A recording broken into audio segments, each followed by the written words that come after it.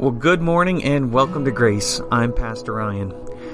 Today is our second Sunday gathering together again after coronavirus, but we're still gathering outside of the church. After 13 weeks of quarantine, we are returning back again to the series that we began the year with, entitled The Final Generation. Today's message is focusing on what we pass on to our children, and I will offer 3 sequential principles from our passage in the book of Proverbs that will help to equip us to invest our faith in our children's lives by owning it ourselves and having regular access to it, and then faithfully and regularly integrating our faith through every aspect of our lives. Thanks for listening.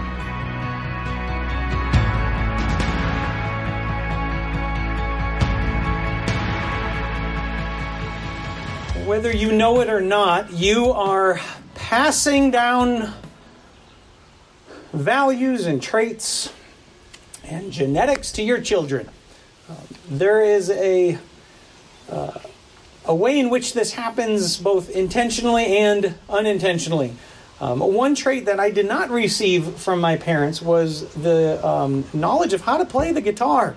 Now, we had a guitar, but we kept it up in the attic, the dusty attic. So we had one, but I never learned how to play it. Ever rarely saw it out.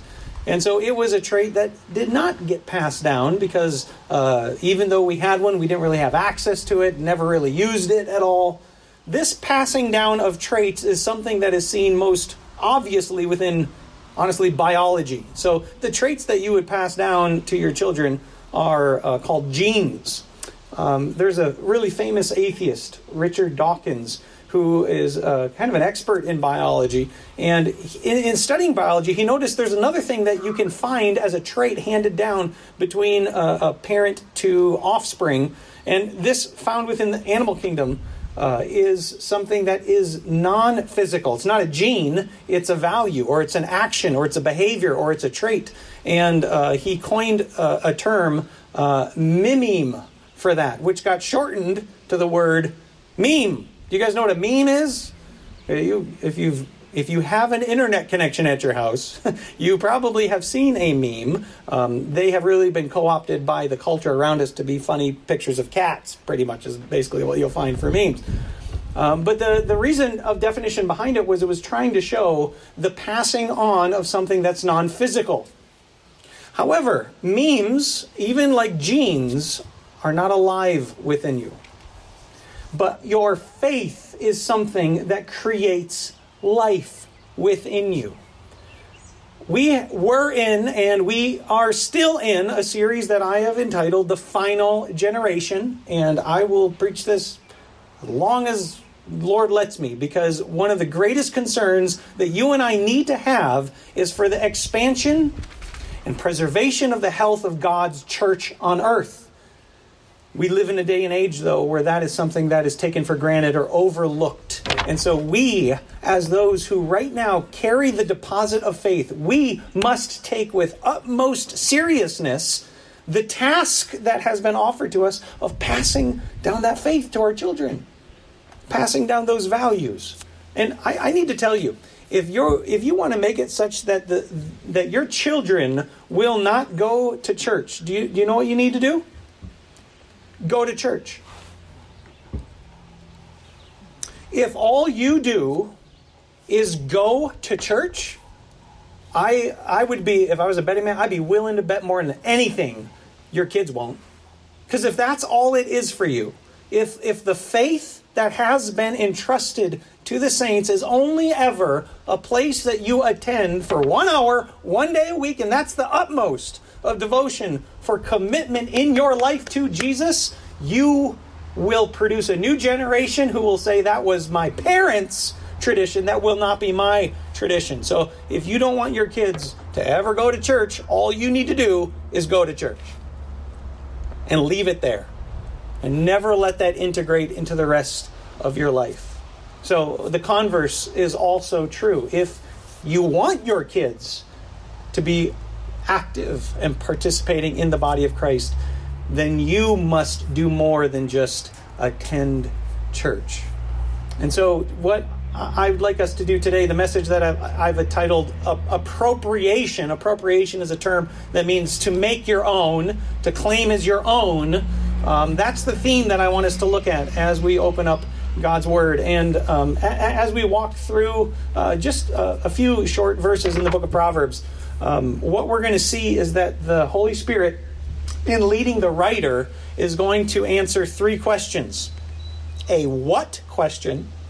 So this will be great if anyone here is wondering, what do I need to do if I want my kids to pass the faith on properly? What do I need to do? That's the first question that they're going to answer. The second question is how do I do it? And then the third question is the result, or why this is so important. So you guys tracking with me? We're like three questions: a what, a how, and a why. I have got sermon notes for you in your bulletin. I encourage you, if you can, that'll help give some structure behind where we're going to head for this morning. So if you have your Bibles, let me encourage you to open them to the book of Proverbs. We're going to be in the third chapter, Proverbs chapter 3. We're going to read verses 1 through 6. They will not be new to you. You will be familiar with these verses, but we're going to look at them in a depth and in a focus that helps us to understand this actionable way that we can pass faith on to our kids. You guys with me? Give me an amen if you're with me. I got to know you're here. Okay. Not a single horn. There we go. Thank you. Okay. Proverbs chapter 3, starting in verse 1. My son, do not forget my teaching, but keep my commands in your heart. For they will prolong your life many years and bring you prosperity. Let love and faithfulness never leave you. Bind them around your neck. Write them on the tablet of your heart. Then you will win favor and a good name in the sight of God and man. Trust in the Lord with all your heart, and lean not on your own understanding. In all your ways acknowledge him, and he will make your paths straight. Okay, the first category that we're going to see comes in verses 1 and in verses 2. And if you're following along with your sermon notes, I'm entitling this Ownership. How do I pass my faith on to my kids? It begins with ownership. Now, I want to make sure you guys, that we all understand there's a difference between possession and ownership. You can have something and not even know you had it. Does anybody have one of those drawers in their kitchen that's just filled with everything that doesn't have a place for anything else? Like a everything drawer, we call it. Yeah. I was going through that the other day, and one of my kids found something and asked if they could use it, and I didn't even know I owned it. I had it, right? It was in our possession, but I didn't have ownership over it. Ownership is the idea that it belongs to me. I'm laying a claim over this. And so to begin with, to the parents, to the grandparents, to the aunts and the uncles that want to see that next generation come up in the faith, it starts by you making the faith yours. You have to own it. You have to make this a component of my identity. So look at verse 1. Verse 1 says, "My son, do not forget," who's teaching? This is my teaching, right? This is a father speaking to a son. Notice the father doesn't say, "Hey, my son, don't forget the pastor's teaching," because that's external. That may be possession, but it's not ownership. He doesn't say, "Don't forget even God's teaching." I don't know if that strikes you as a little bit, yeah. The command is one of ownership for the parent. These are my teachings, not as though they originated with you. They originate with God. They originate with the faith, but you so embrace them that it's not even possible. In fact, it's indistinguishable on your behalf to tell whether those are yours or God's, because you own them. Does everybody get where this begins? It starts with ownership. If you look a little bit further, you'll see the how. So the what is, don't forget my teaching. That's the what. The how comes next. Verse 1, keep my commands in your heart. He doesn't say keep them in your mind. He doesn't say keep them in a journal. He says keep them at the seat of your identity. Now, I don't know if you can remember last Sunday I talked to the graduates, and one of the main things that I said was there's a false kind of social colloquialism that says you are what you eat. And I said, that's not really true. You are, do you remember? It's a quiz time. You are what you... No one took notes last time. You are what you worship. You are what you worship.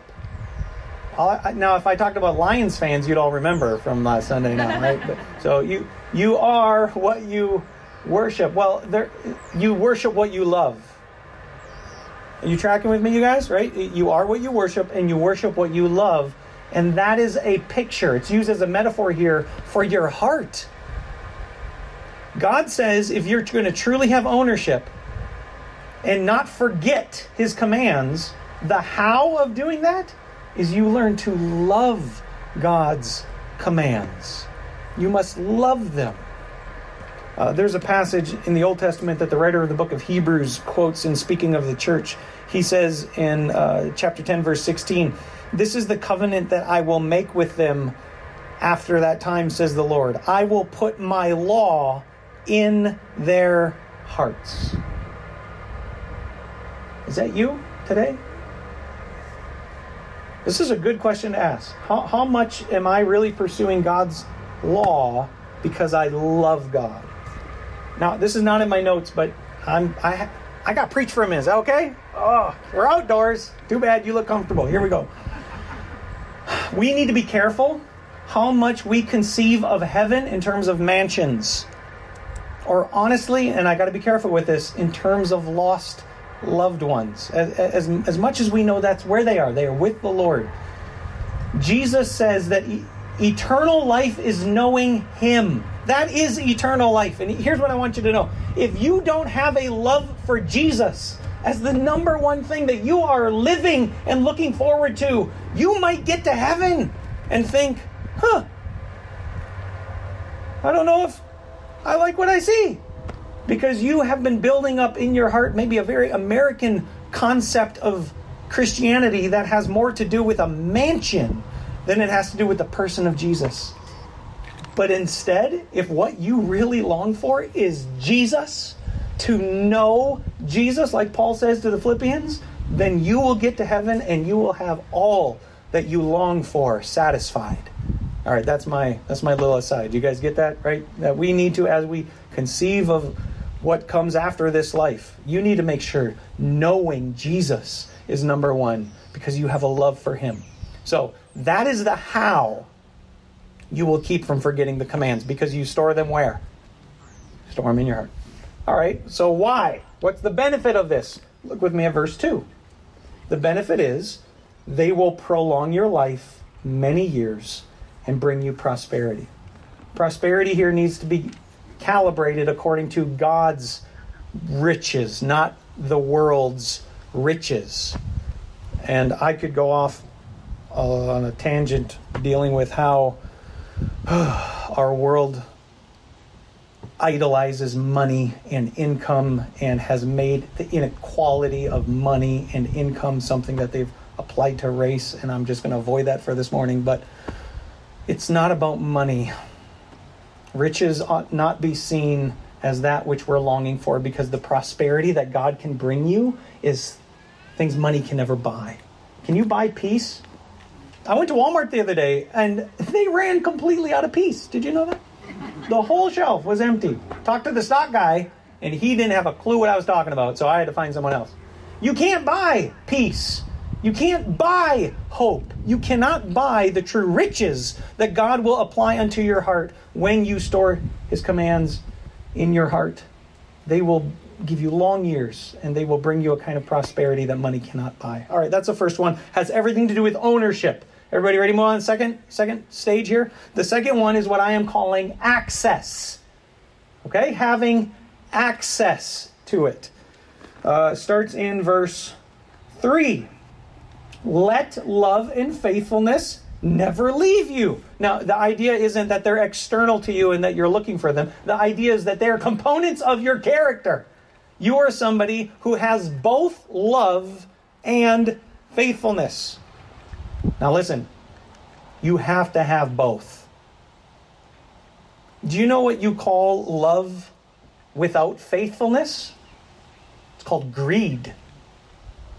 Somebody who is not faithful, but they just want more and more for them because they love it, right? Love without faithfulness is greed. Do you know what faithfulness is? Without love, it's imprisonment, is what it is. It's that loveless relationship where I'm not filing and you're not filing and we're gonna tough this thing through. Yeah, we got faithfulness, but we don't have love. You're shackled. You're in a prison. You must have these dual characteristics. In fact, we find the two of them mentioned in the New Testament. Towards the end of Paul's letter to the Corinthians, he says, now these three remain. Do you guys know what they are? Faith, hope, and the greatest of these is? Yeah, so two of the three right here in the Old Testament are primary components that you need to have access to. They have to be in your wheelhouse of your actions and your thoughts that you and I routinely have the characteristic of love and faithfulness made evident in our lives. They are the American express of Christianity. Don't leave home. Come on, that was a little funny, right? Don't leave home without them. Love and faithfulness need to always be there for us. So that is the what. All right, everybody get that? Don't let them leave you. That's the what. All right, how? How do I go about doing this? We'll take a look at the next verse. In the center of that verse, it says, number 1, bind them around your neck. Write them on the tablet of your heart. I'm assuming most of us kind of understand that. You probably don't need me to get very preachy on this. Just one single metaphor that you could understand it. I think what the writer here is conceiving of could be similar to getting a tattoo. Why do you get a tattoo? Because they dared me to, that's why. Hopefully, if you get a tattoo, it's because you're so convinced that either that image or the phrase or the word or whatever it is so important to you that you want it with you everywhere you go. It's written on you. It's like a binding around your neck. You're adorning yourself with love and faithfulness. It's written on, and this phrase is awesome, the tablet of your heart. Now, if you lived back in this day, you didn't read on a Kindle or an iPad. If you wanted to read something, you read it on a tablet. And so the picture here is that what do people read when they look at your heart? Do they read frustration? Do they read, if you look at me lately, stress? Or do they read love and faithfulness? Because that's what's written on my heart, like a tattoo that will always be with me everywhere I go. So that's the how. Everybody good on that, right? The what was, don't ever let it leave you. I always have access to it. How do I do that? I write it on the character of my life, like a tattoo written on me. Love and faithfulness. And the why, what's the result? Here we go, verse 4. Then you will win favor and a good name, and this is awesome right here, in the sight of God and man. You need to understand that the benefit of living according to God's commands, not only triumphantly, number 1, you have the vertical relationship repaired. You guys get along with each other? Does everybody get along with everybody all the time? Your neighbors, your family members. Watch this. You know what love and faithfulness will do? If they are written on the tablet of the heart, they won't only just repair that vertical relationship. They will be the bridge by which you repair the horizontal relationship. And you will win a good name both with God and with man. That's the why. All right, last one. Everybody ready? I'm entitling this one Use. This is where you're actually putting it into practice. This is the actionable one. I'm using it now. Starts in verse 5. The what is the first phrase. Trust in the Lord. That is so much easier to say than it is to do. But that is what God has been speaking to my heart in the last couple of days. That my best efforts of trying to conceive and figure it out and make sense, even within leadership, is causing me frustration. You know what I should probably do instead? Trust. Help me out, church. What should I do? I should probably do that. I should probably do that instead. Now, we were given 2 hows of the first 2 that were means. So they were, how do you go about, what are the means by which you go about doing these things? Well, you are to bind them, right? You're to keep them in your heart. The how for this one does not start with a means. It starts with a manner. I hope I haven't lost you yet, all right? Trust in the Lord. How? Not how by means, not by what means do I trust in the Lord, but by what manner should I be trusting in the Lord? And what does it say? Trust in the Lord. How? With some of your heart? Show me a Bible that says some of your heart. You have the word all? You need to underline, circle that word all. This is a big one, folks. I believe this one alone, if this is all you remember for Sunday morning, this one alone will be the deciding factor for what happens with the next generation. If for you, trust in the Lord is just Sunday morning, that's it. I went to church. It was with some of my heart. You will not pass that faith on effectively to your kids. But instead, if it's with what the Bible says here, if you trust with all of your heart, now we're starting to cook with oil, to make it work the way it's supposed to, hit on all cylinders, whatever metaphor you want to insert there. That's the design that God has. You know Jesus' words? The guy comes to him, he says, hey, what do I got to do to inherit eternal life? What do I need to do? He says, well, you know the law. You know what it says? Love the Lord your God with some of your heart and some of your mind and some of... What's it say? Shout it out. What's it say? All. With all your... And that's not a means, that's a manner. Okay? So as you're filling in the blank there for the how, you might make note of that the way in which we are to trust is with all our heart. And then the very next line is super important. And, conjunction, lean not on your own understanding. If you want to screw up trusting with all, well, try to lean on your own at the same time. That'll mess it up every day of the week. My kids and I went to Great Wolf Lodge a while ago. And you guys know what a Great Wolf Lodge is? It's like an indoor water park hotel. Kids love it. It's awesome.